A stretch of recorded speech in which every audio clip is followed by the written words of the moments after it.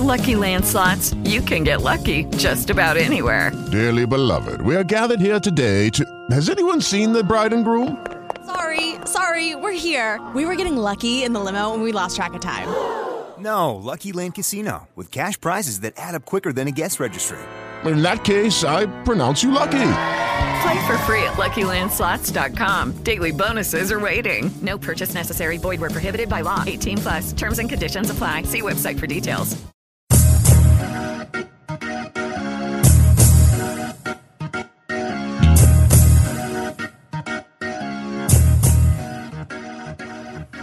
Hello and welcome to the Over and Back Classic NBA podcast. I am Jason Mann, and with me as usual, never a second rounder in my heart, Rich Kraetsch. Thank you. Welcome back to the show. Oh, thank you. I appreciate it. It's your show too. I don't know. I'm welcoming you because it's your show. I mean, I just happened to do the introduction, but it's both of our shows. So I did, and we're just going to move on from that. Yeah. Well, to be fair, you have done more solo shows without me, so in a way, you sort of.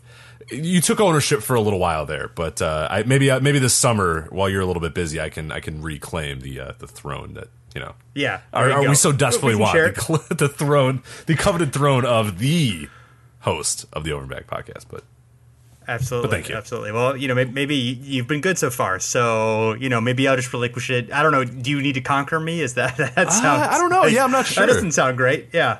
No, please do not conquer me. That does not sound pleasant. But all right, well, I'm done, Jason. That's about it. I think we've talked about all we need to talk about today. So, so yeah, we are talking about the best non-first round picks in NBA history, really the last 40 years. Because if you think about the NBA draft, that's really where the size of the draft is large enough, and the league is aligned, the rules are aligned in a way where it's a relatively. You can kind of compare, what's going on in the NBA draft now with 30 teams to 77 with 22 teams. There wasn't the ABA, which was obviously taking talent and forcing things a little bit to be weird in the draft. And there's not the territorial rules that existed until the mid-60s. So that's the most fair point of comparison. Although we're going to mention a few that were notable as well, even before that time frame, before we really dig into what we researched. Yeah, but you really have to kind of, for the purposes of what we're doing here, yeah, it seems disingenuous to count like Willis Reed as like a non-first round. I mean, yes, technically he was in the second round, but he was like, the 8th overall pick in the draft because you have the territorial picks, which didn't necessarily count as like picks, and then you didn't have that many teams. So it just seems a little disingenuous to add a few of these guys, like guys that are, Hal Greer's another one. I think he was 11th or something like that. That's not like a diamond in the rough kind of guy. We're kind of looking more towards the guys that, in anticipation of this year's draft, guys that, in the second round, you might find some value there. Some guys that you might find 30 picks in, 40 picks in some cases 60 picks in, even where it seems just a little weird to pick like a guy that was like 11th and talk about him as like this diamond in the rough or, a non-first rounder. Yes, he is literally a non-first rounder, and technically he is, but in a sense, it just didn't feel right. So we throw it out there. It's a little different. Yeah, it's different from being picked 35th overall than even considering, obviously the way the basketball world has expanded with a bigger talent pool and with obviously scouting and video and all that stuff way advanced from what it was, 50 years ago. It's still, I think that limiting it to that time frame is probably the best course of action. But with that said, a few notable ones before 77. Bobby Dandridge with the 45th overall pick in 1969, helping spark that Bucks dynasty along with Kareem Abdul-Jabbar more famously in that draft. Tiny Archibald, the 19th pick in 1970. I think he was the first pick of the second round. Spencer Haywood, 30th overall in 71, and George McGinnis, 22nd in 1973. Both of those guys had made their claim to fame in the ABA, so they were more picked at as technicalities rather than it's actually going to those teams. But nevertheless, Gus Williams, 20th pick, 1975. He was a great guard of the late 70s, early 80s. Of course, those Sonics teams and so forth. World B. Free, the 23rd pick in 75, helping along with other guys, George McGinnis, of course, Julius Erving, and a lot of other guys helping the turnaround for the 76ers. Dennis Johnson, 29th overall in 76. It's kind of a strong one. He really came on pretty early, along with Gus Williams was, that great Sonics backcourt, and of course later with the Suns and the more famously with the Celtics. And Alex English, 23rd overall pick in 1976, kind of bounced around a little bit with the Pacers and the Bucks before ending up on the the Nuggets and having a Hall of Fame career. Yeah, so some good names in there. I mean, some Hall of Famers, some of the better scorers in NBA history. In case of Alex English, so a lot of really good ones there. But yeah, so you still could get value even late in the picks, and that's something I do love about the older NBA drafts is that they went so many rounds, and like half those dudes would come to training camp and get cut immediately or whatever. But you sometimes get a diamond in the rough. Bob Dandridge was, I think, fourth round at that point, where 45, and that's significant to go 4 rounds deep before you get to Bob Dandridge, who was an awesome player and a big part of what made Milwaukee go in the early 70s. So real cool stuff there. Yeah, just kind of see some guys that popped up. Absolutely, yeah. And Dandridge, of course, really should be Hall of Famer. I mean, it's you compare Bobby Dandridge's career and James Worthy's career, and almost identical in most respects. Yet, Worthy's in the top 50 overall, and Dandridge isn't even a Hall of Famer. And Dandridge should be. I mean, Worthy should be Hall of Famer, not top 50, but should be Hall of Famer. Dandridge, sure. I think, definitely should be as well. Yeah, no, 100% agree. There you go. So we'll have Curtis on for, I think, the third time to ever. we have talked about Bob Dandridge being, and it still doesn't happen though. Like, come on, let's go. Yeah. We've been doing this podcast for how many years now? We always say it. What? Are the Hall of Fame voters not listening to our podcast? Clearly they are not. Apparently not. That's disappointing. No. Well, another one of those great Sixers players came along later on as they transitioned into really the Irving-centric team in 1980 and had that rivalry with the Celtics and the Lakers. Maurice Cheeks, 36th overall in the 1978 draft. That year, Michael Thompson was first overall to Portland, of course, Klay Thompson's dad. Larry Bird also selected that year, but he had another year of college eligibility, was basically drafted by the Celtics with the feeling that they would be able to sign him next year, in which they were able to do that. And Cheeks was second overall in win shares, 103.5 behind only Larry Bird. And played 15 years in the league, 4 All-Star games, 5 consecutive all-defensive teams. Also was later a coach of the Trailblazers and the Sixers for 4.5 seasons each. And then also coached the Pistons for half of the 2014 season, but was fired before finishing season. So I guess he has never actually been fired after finishing a season. It's always been in the middle of a season. So that's the unfortunate thing there. There it is. Yeah. That's the most great player. Maybe not the best coach, but is he in the Hall of Fame? I feel like he's kind of close. I don't think he is, but I think he's another borderline. I'm not quite as adamant about it as I am Dandridge, but he was really good he's one of the better point guards of the 80s and kind of forgotten because his greater success was in the early half of the decade, which isn't as well remembered, of course, as the later half of the decade. He is not in the Hall of Fame, so I thought that was there true. You go. I just wanted to make sure because it's hard to tell sometimes with the Basketball Hall of Fame, but no, Cheeks not it's very in random. the Basketball Hall of Fame. Yeah, so that's interesting there. And as far as the win shares, for people that don't know, that's the win shares rank in their draft class. We're going to do that for every single guy here, just to kind of give you an idea of where they fell. And in this case, Cheeks was second overall, right behind Larry Bird, which is impressive because it's not a bad draft either. If you look at that 78 draft, there's quite a few good talents in there. But yeah, for Mo Cheeks to be as high as he is impressive. So move on to the 80s now with Danny Ainge, Jason's favorite player of all time. Danny Ainge, 31st overall in the 1981 draft. Mark Aguirre went number 1 to Dallas. He had just finished his junior year in college and became the second underclassman ever to be drafted first overall after Magic Johnson, of course, 1979 was the first to do it.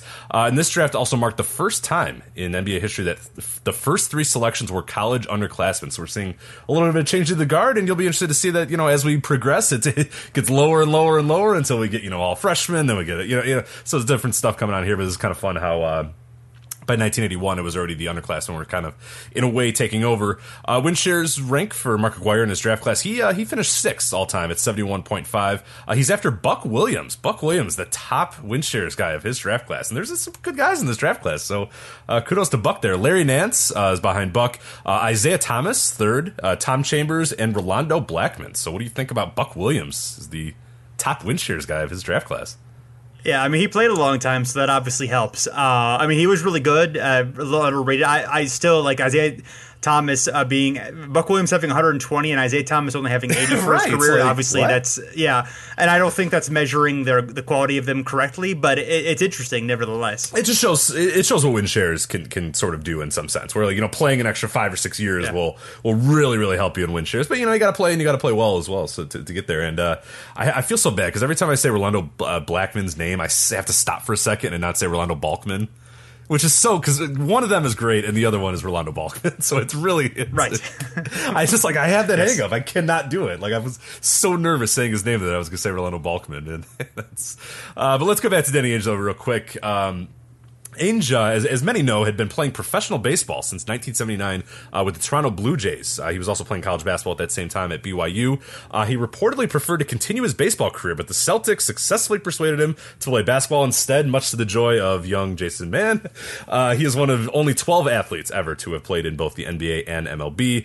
Ainge's career baseball stats, for those wondering, he batted .220, had a .264 on base, and a .269 slugging. Those are bad, all of them. He had a 47 OPS plus. That is very bad. 100 is like good, and 47 is very, very bad. And that was in 211 games with the Toronto Blue Jays. So I think he made the right choice by leaving baseball. But he completed in 14 seasons in the NBA. Played for the Celtics, the Trailblazers, the Kings, and the Suns. And then he went on to coach the Suns for 3 seasons, and then joined management of the Celtics, where he acquires assets as sustenance. So that's good.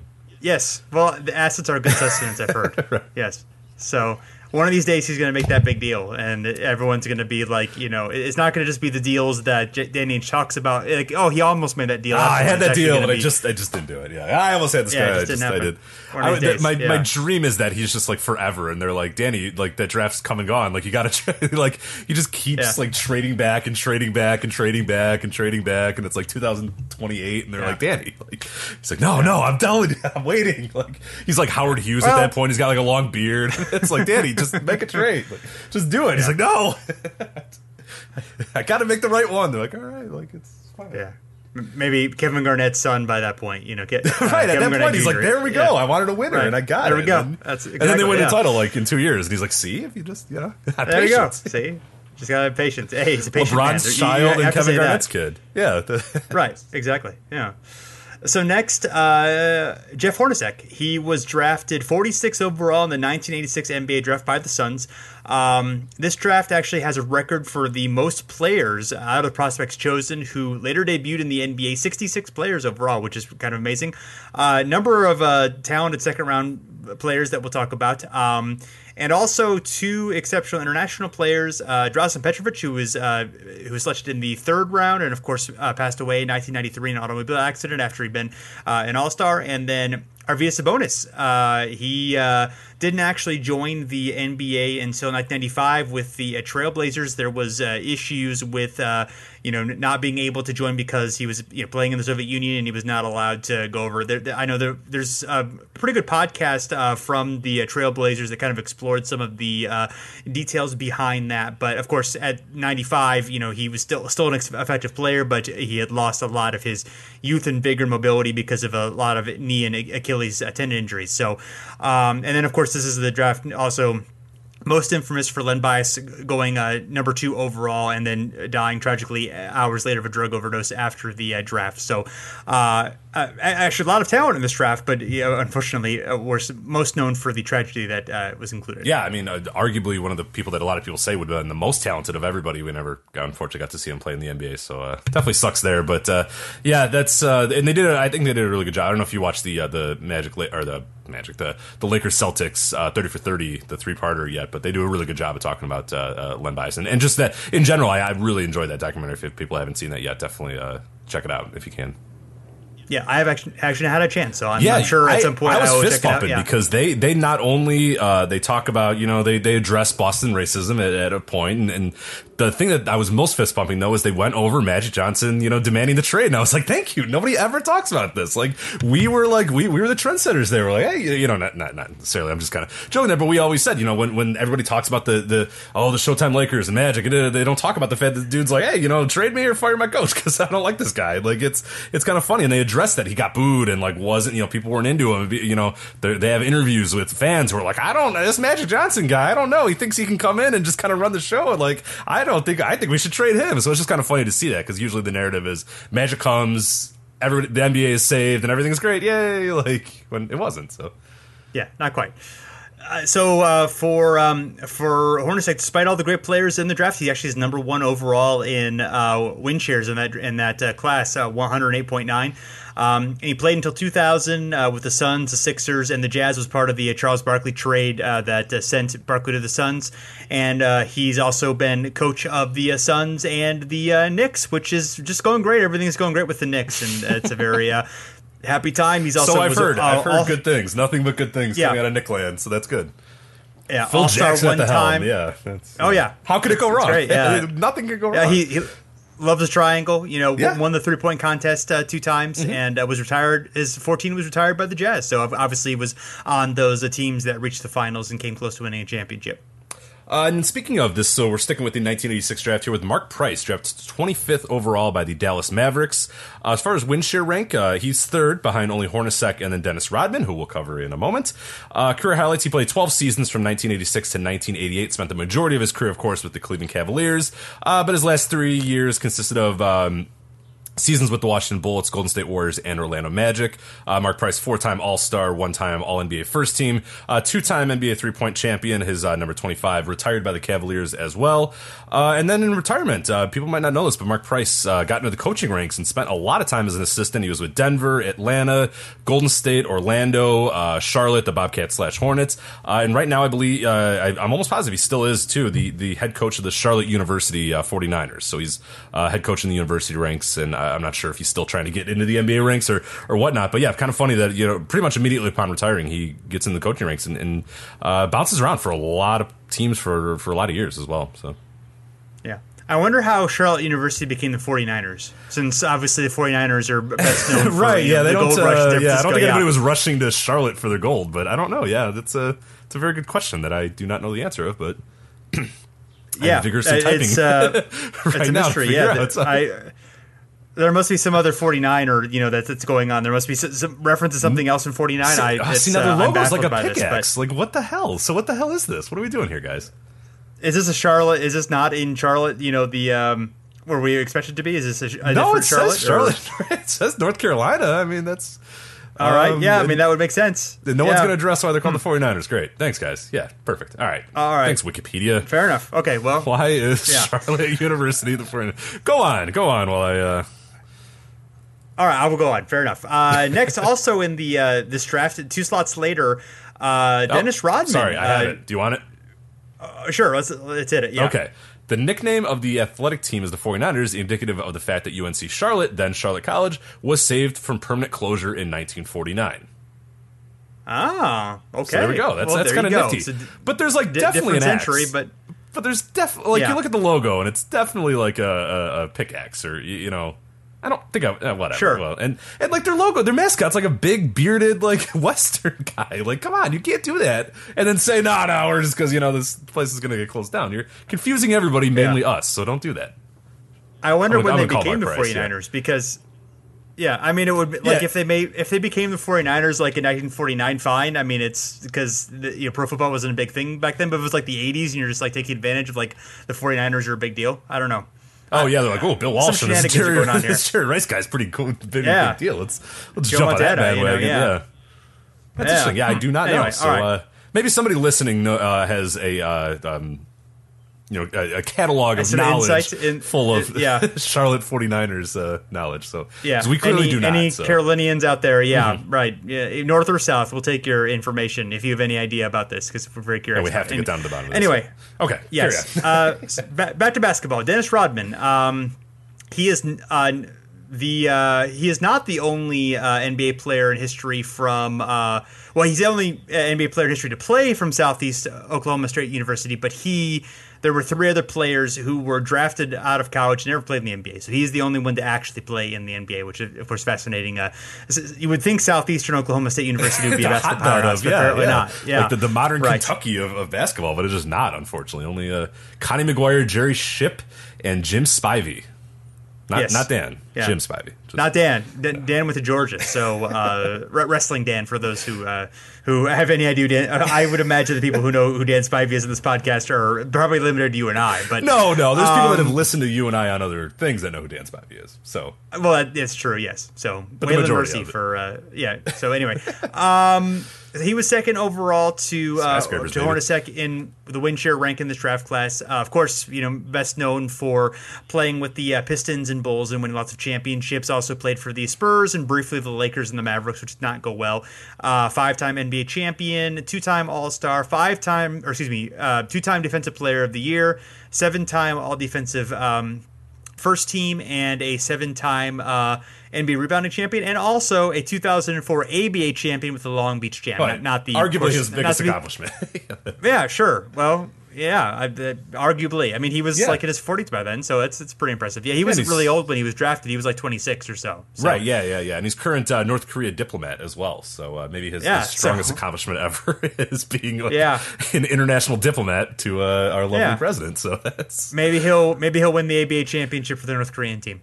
That's true. Yeah, he could probably do that. I feel like Rodman could still probably get down the court. All right, he looks like he's in okay shape. I mean, considering what he puts in his body on it. But he did that when he was in the NBA anyway. So it's like hey. Yeah, I'm guessing that there are not necessarily a whole lot of professional level players in North Korea that are going to compete with even a 50-plus-year-old Dennis Rodman. I was just reaffirming that 1986 was a big year for quite an impressive year for the second-round draft picks. Yeah, actually, the draft itself is, we mentioned at the top, like tons of really good talent in there as well. I mean, you look at the guys that are on here. So you have Brad Daugherty, of course, who went number 1. You got Ron Harper, not a lot of like superstars, but a lot of like just bench guys that just would remain on benches almost through the entire 80s and 90s. You got, Johnny Newman, Nate McMillan, Sabonis, John Sally, Del Curry, Chuck Person, Scott Skiles, Kevin Duckworth, Johnny Dawkins, Ron Tarpley, Kenny Walker.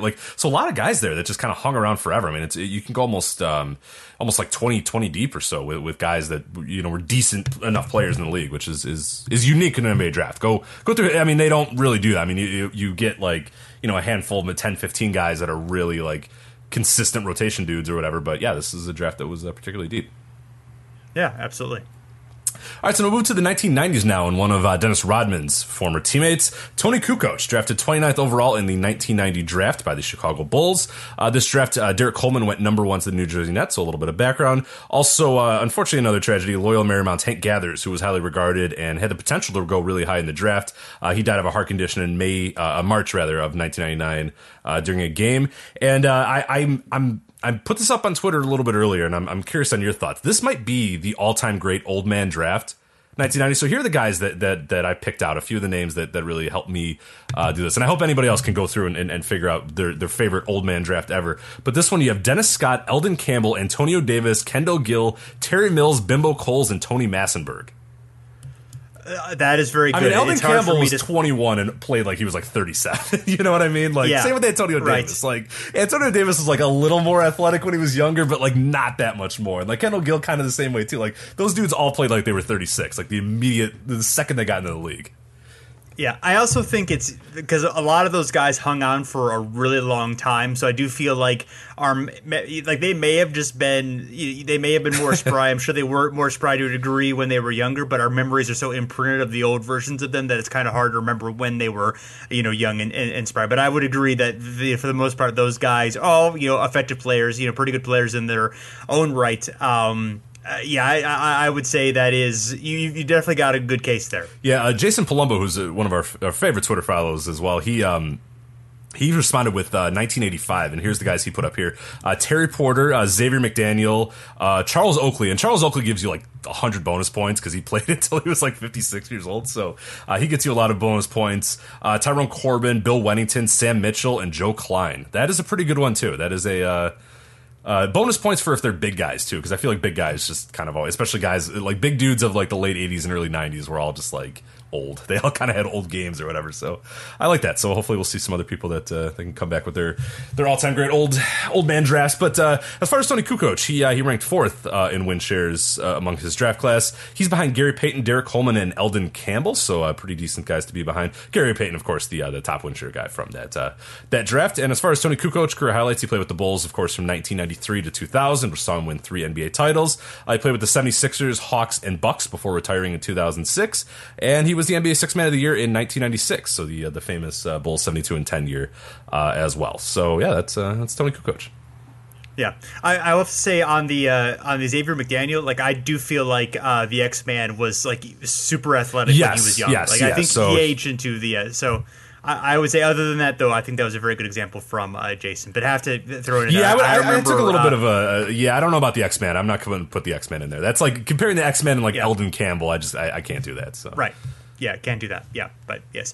So Steven Jackson, the 1997 was drafted 42nd overall by the Phoenix Suns. He was the 3rd Jackson drafted in that draft after Bobby Jackson and Mark Jackson. So not the announcer Mark Jackson, but the MARC Jackson, the big who I don't really remember. But tall and bald is all I remember about that Mark Jackson. Okay, tall, bald, and bad is the things I remember about that. Tall, Mark bald, Jackson with a C. So, yeah. So this is, of course, the Tim Duncan draft. Boston tried its best to get to the number 1 draft pick, but the Spurs were lucky to get the number 1 draft pick in a year they happened to be bad because of injuries and other things. The Celtics got Chauncey Billups and Ron Mercer instead, but traded both of them within the next 2 years. Of course, Billups would go on to have a Hall of Fame career. The Celtics not middle managed during that time, coincidentally. The Wizards forfeited their first-round pick in connection with the signing of Juwan Howard. So was there an issue with was that like a penalty for a contract thing, or was that? I forgot what the Juwan Howard thing was. I didn't dig deep into that. I know I've read it before, and I do remember some of the details. Okay. Yeah, it was something with, I guess, the way that they did the money, because I think they gave him like a massive deal, and I think they found some way that they were kind of like messing with the money. I forgot exactly what it was. Maybe later on I can kind of clarify that. I'm sure someone. Okay. Fair enough. It was something like that. I know it was money related or something like that, but yeah, it was definitely definitely an issue. Yeah, I recall something along those lines as well. But anyway, he was 8th in win shares overall in this draft, at 36.1 after Tim Duncan, Chauncey Billups, Tracy McGrady, Antonio Daniels, Derek Anderson, Keith Van Horn, and Tony Battie. Interesting, he's behind Tony Battie all time and things. I would think he would be obviously behind Duncan, Billups, and McGrady, but I consider him reasonably, a good bit better than the rest of those players. Okay, so I looked it up real quick about the Juwan Howard thing. It's actually interesting. So it wasn't really much of what the Bullets did. It's kind of unique here. So the Bullets offered Howard an $89 million contract, but the Miami Heat outbid them with a 7-year deal estimated to be worth between 98 and 101. This is from Wikipedia, grabbed from a normal source, so I'm just reading it from Wikipedia. However, according to the NBA League office, the Heat miscalculated their available salary cap after, because they excluded performance bonuses for Tim Hardaway and PJ Brown and failed to account for the impact of renegotiating Alonzo Mourning's contract before coming to terms. So the league rejected the contract because he would put him over the cap. Howard then re-signed with the Bullets. He became the first player in NBA history to sign a contract over $1 million or whatever. The league ruled that on August 5th that the Bullets could re-sign Howard after renouncing his rights on July 15th to free up cap space to sign Tracy Murray and Lorenzo Williams if they forfeited their first-round pick. So essentially, they renounced the rights because they thought he was going to Miami. Miami said, oops, we are bad at math. And then the Wizards wanted him back, but they were weirdly with the cap. So it was a way to maneuver the cap to let him go back to the Wizards because they were under the assumption the Heat were going to take him. So, yeah. Stupid Heat. Thank you for explaining that. Yeah, was Pat Riley involved in that, or was that before? I don't know. Pat I'm going to Riley? go with Let's just blame Pat Riley. Anyway, I feel like well, why not? We said nice things about Danny Ainge. We might as well target Pat Riley. If anybody would be scuzzy enough and then like plead ignorance about like not knowing their available cap room, I feel like it's Pat Riley. So that's I feel like we can safely assume that Pat probably knew what he was doing, and yeah, but I don't know. I'm not.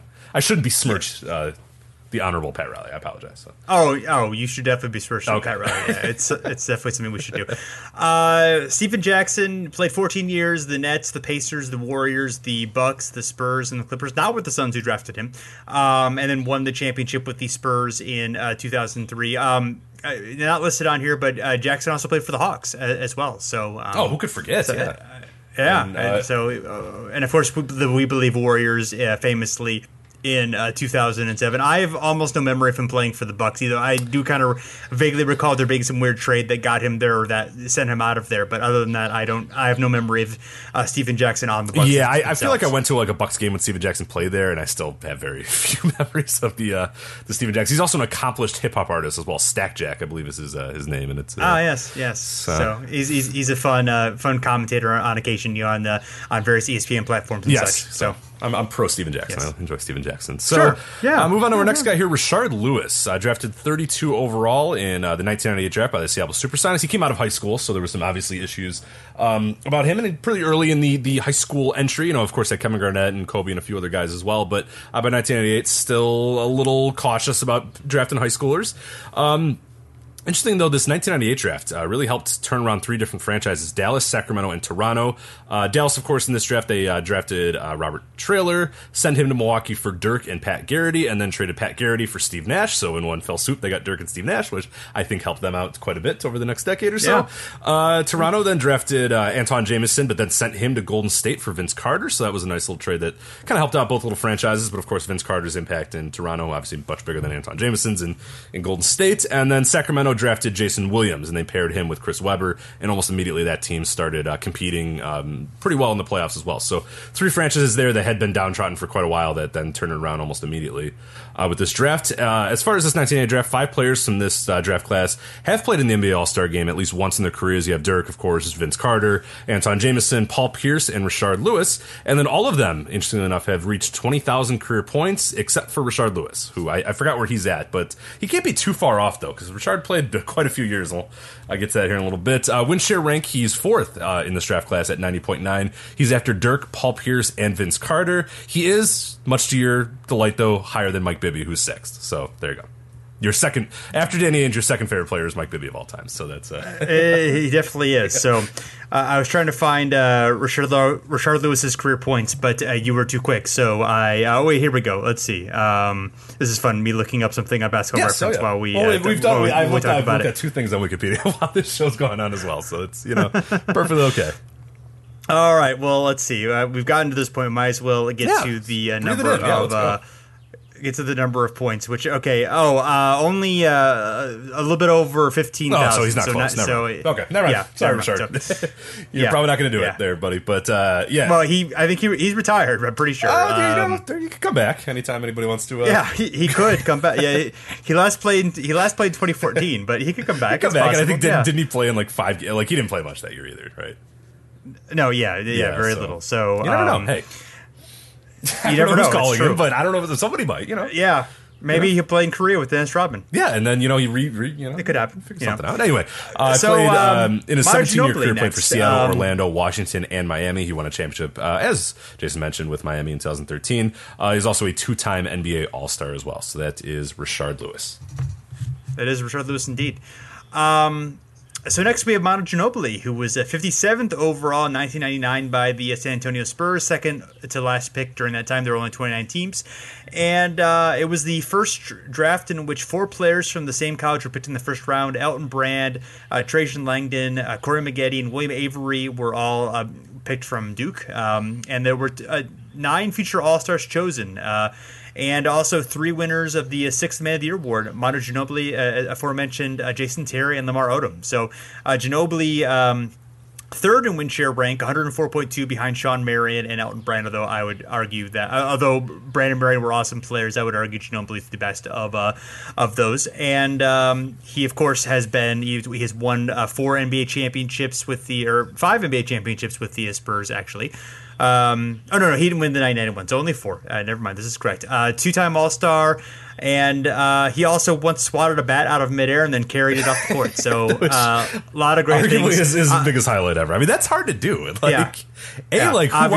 wants to do that in the first place? Like, I would just let the bat go. Like, I'm not touching the bat, but Manny doesn't care. And and I think his ranks would be higher if he was obviously probably more effective because he was in limited minutes throughout his career. But that obviously, keeps him from being a little bit higher on some of those things. But obviously, innovative player, great ball handler, Euro step, just a guy who was really influential and fun. And it was drafted, I think, so low in this point because this, as you mentioned, with the high school players, there was still a lot of reluctance on those guys. Also, a lot of reluctance on still bringing in international players because they were more common at this point. But there were some that had failed and some had succeeded, so you could still get the bargains. At this point, still, some organizations were prioritizing it and some weren't, and obviously the Spurs did and did that throughout the 90s and 2000s, and obviously paid off for them. You would see more of the international guys being like big dudes, 7-footers, your big guys, you're kind of free, less so of like the guards and swingmen type guy, more of like, yeah, we'll take this guy that's European if he's 7'2" or whatever, but we're not going to take this 6'5" guard or whatever, but paid off for the San Antonio Spurs, so that's great for them. And yeah, like you mentioned in the win shares, like we've done shows about Manu Ginobili, and like win shares per 48 is where he really shines because that's a guy who maximized his minutes. Yeah, didn't play as many minutes maybe as these other guys, so didn't accumulate the same amount of win shares as those other two. But when you look at him as like a per minute basis, I mean that's a guy who obviously and never complained about it either. Was more than willing to come off the bench, and a big part of why he was so good and why the Spurs were so successful is him, offering to be a bench guy and not saying, hey, no, I need to start. I gotta start. It's cool to have that. I mean, it's just a good guy to get a guy that just accepts his role from the beginning and just always, does it to its fullest. So that's Manu Ginobili. We'll jump now to the 2000s. You got Paul Millsap. So he was drafted 47th overall by the Utah Jazz in 2006. The first overall player in this draft was Andrea Bargnani. Ooh, yeah, not great. Yeah, I remember that's the second player without competitive experience in the United States to be drafted first overall. The top 5 and really the top 10 of this draft is a pretty big dumpster fire here. You might want to shield your ears for this, but you got LaMarcus Aldridge, Andrea Bargnani, so Aldridge, fine, that's fine. Bargnani, Adam Morrison, Tyrese Thomas, Sheldon Williams, then Brandon Roy, okay, injuries, Randy Foye, Rudy Gay, I mean, yeah, he played in the league a lot, and then it kind of falls off the rails here. Patrick O'Brien and Mohamed Sene. Yeah, that was half of those guys were just disasters. I mean, obviously Brandon Roy was great, but the injuries. Rudy Gay's fine. Aldridge is a good player. That's about it. Yeah, most of the other guys are like out of the league in like 4 years, like even less than that in some cases. I mean, Randy Foye's a fine journeyman, I guess. But and Bargnani hung around for like 4 years longer than he probably needed to because he had one good year. Sure, but as far as this draft though, there was a lot of good value though. You had Rajon Rondo was 21st, Kyle Lowry was 24th, even a guy like a Daniel Gibson, who not a great player but a decent role player. He's 42nd in this draft. As far as Paul Millsap's win shares ranks, he's second behind only LaMarcus Aldridge. Then as far as highlights for him, played obviously in Utah until 2013, and then he became a member of the Atlanta Hawks, and he is a 4-time NBA All-Star. So, Millsap's had a nice career. He's been a nice Hawk. I'm going to be sad when the Hawks probably are not going to re-sign him, and I understand he's older, probably not a good investment, but he's helped the kind of the second half of this pretty good run for the Hawks over the last 10 years, and it'll be a little sad to see him go if that indeed happens. So next, Marc Gasol. He was 48th overall in 2007 by the Lakers, and then was later traded the next year for his brother Pau. And the issue with him is that his weight. Well, he was pretty overweight and was not necessarily seen as anything special. But he lost the weight and suddenly sparked to become a great player. And this was the Kevin Durant, Greg Oden draft. Oden was drafted number 1 overall. Durant number 2. They were the first freshmen selected with the top 2 drafts. And Horford was number 3. Al Horford was selected 3rd by the Hawks that year. Big actually led to their from them being a terrible team to a pretty good team for a long time.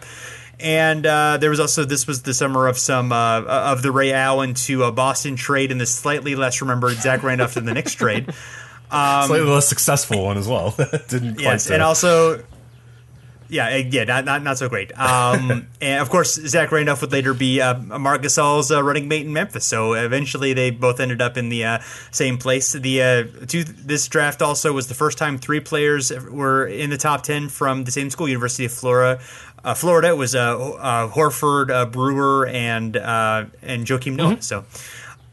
His win share rank is third behind Kevin Durant and Horford. He's a 3-time All-Star, was Defensive Player of the Year in 2013 and All-NBA First Team in 2015. They kind of had probably to throw a center on there, so maybe slightly higher than you would put, although he was really good that year. So yeah, no, absolutely. Totally fine.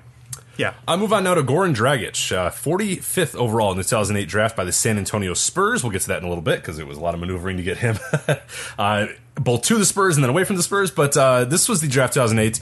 Chicago Bulls had a 1.7% probability of obtaining the first selection. They got it, though, and they drafted, of course, Derrick Rose. This is the second largest upset in NBA draft lottery history behind the Orlando Magic, who won it in 1993 with a 1.5% chance, and they made a very good pick on that night as well. And the 2008 draft, was the first time in draft history that the first 3 picks were all freshmen, with Derrick Rose, Michael Beasley, and O.J. Mayo going 1, 2, and 3. Win shares rank for Goran Dragic, and we'll get back to him in a sec. 8th with a 44.1. He's behind Russell Westbrook, Kevin Love, DeAndre Jordan, George Hill, Serge Ibaka, Brook Lopez, and Nicholas Batum. So that was a really, really good draft when you look at that, where a guy like a Goran Dragic, who's a very good player and is carving out a nice little career, is 8th behind those guys, and all guys that I would say are arguably real good pieces as well, particularly Westbrook, Love, and even to maybe even lesser extent DeAndre Jordan, who are guys that are pillars of their teams, and in Westbrook's case one of the top 5 players in the league right now as well. So as far as Dragic, though, he was drafted by the Spurs, but his draft rights were traded in exchange for the draft rights to Malik Harrison. So in case you're wondering if the Spurs are mortal, they are, because they traded Goran Dragic for Malik Harrison, and that I don't think worked out all that well. Of course, Dragic, he played 2008 and 2011 with the Suns. Then he moved on for 1 year with the Houston Rockets. He returned then to the Suns 2012 to 2015, and then now with his present team, Miami, and he's been there since 2015. He won the NBA's Most Improved Player Award in 2014. And then a great little fun fact, he and his brother Zoran, alongside teammates Markieff and Marcus Morris, all briefly played together during the fourth quarter of a game against the Philadelphia 76ers in January 2015. It was the first time in NBA history that 2 different pairs of brothers played together for the same team at the same time. Quite magical. That is incredible. I don't think is going to... That's really hard to have, like, a half your team be related to each other. Or, like, like that. Right. That's really, like... Yeah, that's difficult to do. So, congratulations, Phoenix Suns. So, is it surprising to you that the first 3 picks in that draft, Derrick Rose, Michael Beasley, and O.J. Mayo, that Beasley is probably viewed as the most responsible of those 3 at this point? Yeah, we were having a discussion about that. Like, on my obviously, I'm a Bulls fan. I live in Chicago or whatever, and there's a thread at this old forum I was at where people were talking about the Rose versus Beasley and It's like, and just reading that now in retrospect after like what's happened, because we're all like, obviously we're all saying, oh, you got to take Rose. There was like one guy that was like, I don't know, Beasley seems cool, and we're like, get the hell out of here, Beasley sucks or whatever. Yeah, I mean, Beasley seemed like he was going to be like, I mean, his like stats in college were like looked like amazing. It looked like he was averaging like 30 a game, like, and he just score at will, and it was just like that's tough to like to take a guard over him. It seems tough or whatever, but Rose was obviously the pick to make there, and obviously, and still is, but it's just kind of funny in retrospect to look back at that, because then people are like making jokes about Beasley and he's going to get arrested and he smokes too much weed and all this sort of stuff, and yes, he Michael Beasley I think does still enjoy. He's had his things, but compared to what Derrick Rose has been accused of, and O.J. Mayo was like out of the league, thrown out of the league for weed, so it's like what I mean. Yeah, Bees, I think it's more serious drugs than weed, but Bees is just kind of hanging there, like and could probably arguably, like, when it's all said and done, might actually accumulate more win shares and have maybe a better overall career than like Derrick Rose, like in the weirdest way possible, like just by hanging around for a few more years he might actually do it, but maybe Rose will hang around too, we'll see. Yeah, maybe. So, DeAndre Jordan next, 35th overall in 2008 by the Clippers. Surprising, a guy with his size was drafted that late, but obviously diamond in the rough. He's third in win shares in his class behind Westbrook and Love. His first name is actually Highland. DeAndre is officially his middle name. He will his next year will be 9th overall with the Clippers. So he has to be near the top, if not at the top, in terms of minutes or games played for the Clippers, because Blake and Chris Paul, of course, joined after he did. So 2011, he actually signed an offer sheet with the Warriors, but they did not. The Clippers matched. It would be odd to think of what the NBA would be like if they didn't match, because if the Warriors got DeAndre Jordan, probably everything that's happened to them would not have happened, and the Clippers would not have been. I mean, the Clippers would have just done something different, but probably that's definitely a pretty big change. Only actually one-time NBA All-Star, which surprised me. I thought he would have had a couple. There's some pretty good centers out west, of course. First time, 2016 All-NBA first team, that was definitely a situation where there were not really any other good centers, and you have to have a center on the first team, which I think you should not. So they should be positionless. And two-time rebounding leader and two-time All-Defensive first team. So he's had a very, very good career, and obviously been a part of some, as we talked about, some Clippers teams that are really impressive, but just we're in the wrong era. Yeah, we are good, but not great, which was a really good episode. I think we talked about the Clippers as kind of the front runners of that, but a really good episode in our archives that you can check out. But yeah, that the idea of DeAndre Jordan in 2011 going to the Warriors for a multi-year deal is just interesting. Like, is that, I don't know, do the Warriors, are they what they are with Jordan? Because like Jordan could still get down, and we know that he can obviously run the floor pretty well, but yeah, you do wonder if what the Warriors are able to do if it's quite the same with DeAndre Jordan, or if they even draft a guy like a Draymond Green. It's one of those things that it's just like this one little thing you completely changed the trajectory of the NBA. But that's in pick out those all the time, but yeah, that's one that's like super close, or it's just like, man, like that's really, really could have happened there. But yeah, so we'll move on now. 2010, so you got Hassan Whiteside, drafted 33 overall in 2010 by the Sacramento Kings, which seems interesting because he's just now kind of burst onto the scene, but we'll get to that if you're not familiar with the Hassan Whiteside journey. This draft, 2010, set the record with 5 players being drafted from the same school in the first round. That was John Wall, DeMarcus Cousins, Patrick Patterson, Eric Bledsoe, and Daniel Orton. They were all from the University of Kentucky.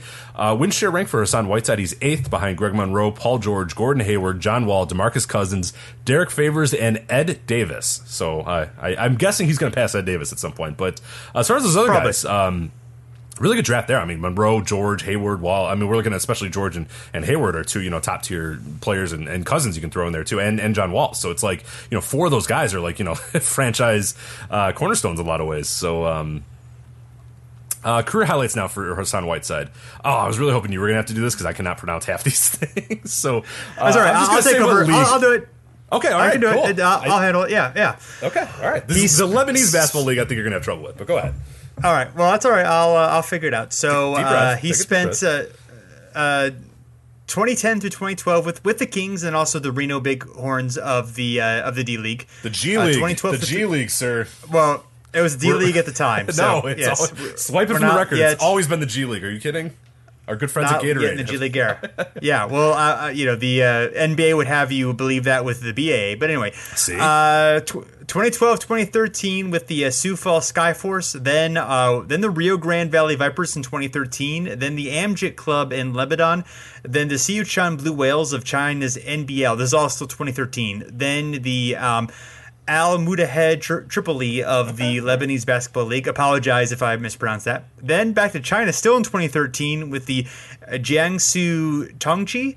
And then 2014 with the Grizzlies, the Rio Grande Valley Vipers, the Iowa Energy, back to the Grizzlies, and then back to Iowa.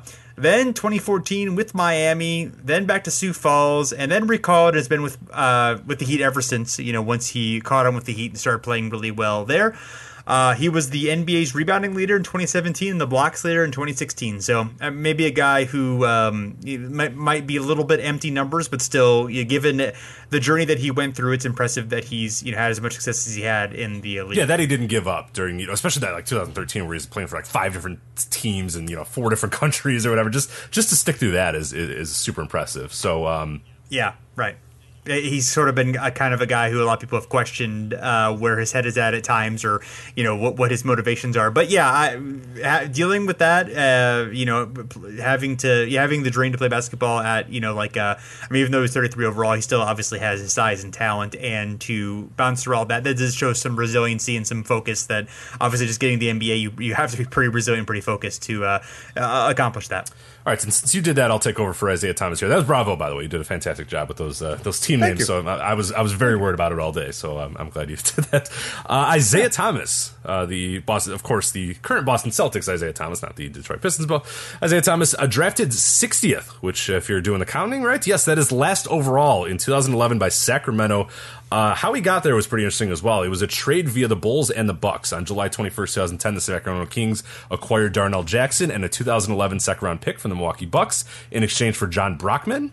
I don't remember anything about John Brockman. Rodman or Darnell Jackson, so that's fantastic. And then on February 18, 2010, so prior to that trade, the Bucks acquired John Salmons and the option to swap 2010 first-round picks, 2011 and 2012 second-round draft picks from the Bulls in exchange for Hakeem Warwick and Joe Alexander. So a lot of bad got traded and eventually ended up with Isaiah Thomas. So interesting there, but unfortunately the Sacramento didn't really do much with that value that they had, but as far as this draft of 2011, Clippers had the number 1 overall pick thanks to the Baron Davis trade with the Clippers, and that gave them Kyrie Irving, which I think worked out pretty well for them. And then 4 of the first picks, including 3 of the top 4 picks, Kyrie Irving, Derek Williams, Tristan Thompson, and Iman Shumpert, would all eventually become teammates on the Cleveland Cavaliers. So there you go. This last season was all the 2011 draft, brought to you by LeBron in the 2011 draft. So other value picks, though, in this draft, a lot of good ones here. You got Klay Thompson at number 11. I mean, that's I don't know if that's an extreme value, but still, not bad for a guy of Klay Thompson's level. Gets better, though. You got Kawhi Leonard at 15, Jimmy Butler at 30, and Chandler Parsons at 38. So those are 4 guys that I think are pretty decent values as well. As far as Isaiah Thomas's win share, he's third behind Kawhi Leonard and Jimmy Butler right now. Thomas is a 2-time NBA All-Star and All-NBA second team as well. So pretty good. And last but not least, Draymond Green, drafted in 2012, 35th overall by the Golden State Warriors. That was a pretty big draft for them. And he was 1 pick behind Jay Crowder, who was also, of course, very good. Chris Middleton was only 4 picks later, so a lot of good second-rounders in this draft. This was the first time that the first 2 players selected were from the same school, Anthony Davis and Michael Gilchrist, who were teammates in Kentucky, and also had 6 players from Kentucky selected in the first 2 rounds of the draft, and the first draft to have the first 3 selections be college freshmen from the same conference, the SEC. So that's really pulling these fun facts out of these drafts. To be fair, Wikipedia has a lot of these, so I can't take credit for too many of these. Like that one in particular, how the hell would I have ever known that? Yes, but yes. Somebody knew that, and I'm glad they did, so thank you, that person. Yeah. So, win share rank out of this draft is 4th behind Anthony Davis, Damian Lillard, and Andre Drummond. Obviously, a good draft there. 2-time NBA champion now, having won the second one. 2-time NBA All-Star steals leader in 2017, which surprised me a little bit. He's known for, of course, being versatile and being able to, get all the stats on the stat sheet, so to speak. But I didn't think of steals necessarily as a primary. No, I never. Thing Yeah, that he did. yeah, There you go. I wouldn't either. Yeah. I wouldn't either. So, I don't equate Draymond to like a big steals guy. So that's interesting. So. Yeah, there you go. So I wonder how many forwards have led the league in steals. That can't be. It's obviously a more common thing with the guards. Mm-hmm. So that's that'd be interesting to see. Yeah, I don't know, yeah. and I'm not going to look it up because we've done enough looking up on this show. So we have, yes. So we had some listeners who chimed in with some other of their favorite non-first round selections. So there's some good ones here to mention.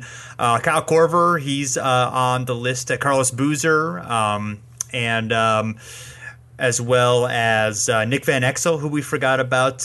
Ben Wallace, who was undrafted, who probably just didn't make our radar of list when we were thinking about this because, even though obviously he would be very near the top of the list of best non-first rounders, but I think he probably went with guys who actually were drafted as opposed to undrafted guys because it's fairly rare for there to be undrafted guys who were really on there. But those are the major ones. I don't see a whole lot of other players that were, the top players. Was Jokic a first rounder or was he a second rounder? I was trying to see because somebody mentioned him and I don't really remember how he. Yeah, let me. That one I'm going to look up because that one I was curious on. So, yeah. That was mentioned, but I thought he was a late first rounder. I thought so too. That's why I was a little curious as well. Oh no, he was 41st overall in round 2. So yeah, he'll be on. If he's not already on the list, he'll certainly be on there. Bulls traded him for Doug McDermott, didn't they? That's. Oh yeah, that was one of the Bulls. Yeah, that's right. That's why I forgot because I wanted to forget. Okay, that makes more sense. So. All right. Well, thanks, everyone, for checking us out. You can find us at thestepback@fansided.com. You can also search for us on iTunes, Stitcher, or wherever you listen to your podcasts. Subscribe, rate, review, good ones that will make us feel better and help us shoot up those rankings, mythical or real rankings. I don't even know how that exactly works. But anyway, it would be good to do, and we would appreciate it. And also, you can follow us on Twitter and Facebook at @OverAndBackNBA. So thanks for listening, and we'll be back again soon.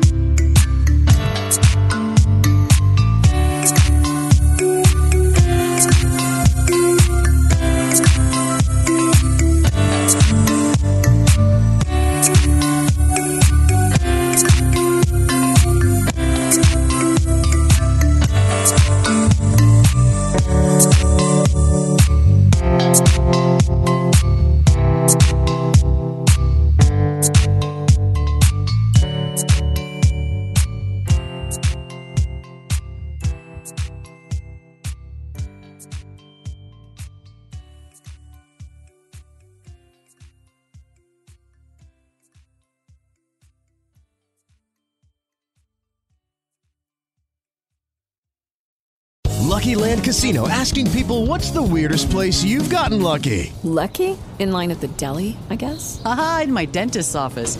More than once, actually. Do I have to say? Yes, you do. In the car before my kids' PTA meeting. Really? Yes. Excuse me, what's the weirdest place you've gotten lucky? I never win and tell. Well, there you have it. You can get lucky anywhere, playing at LuckyLandSlots.com. Play for free right now. Are you feeling lucky? No purchase necessary. Void where prohibited by law. 18+. Terms and conditions apply. See website for details.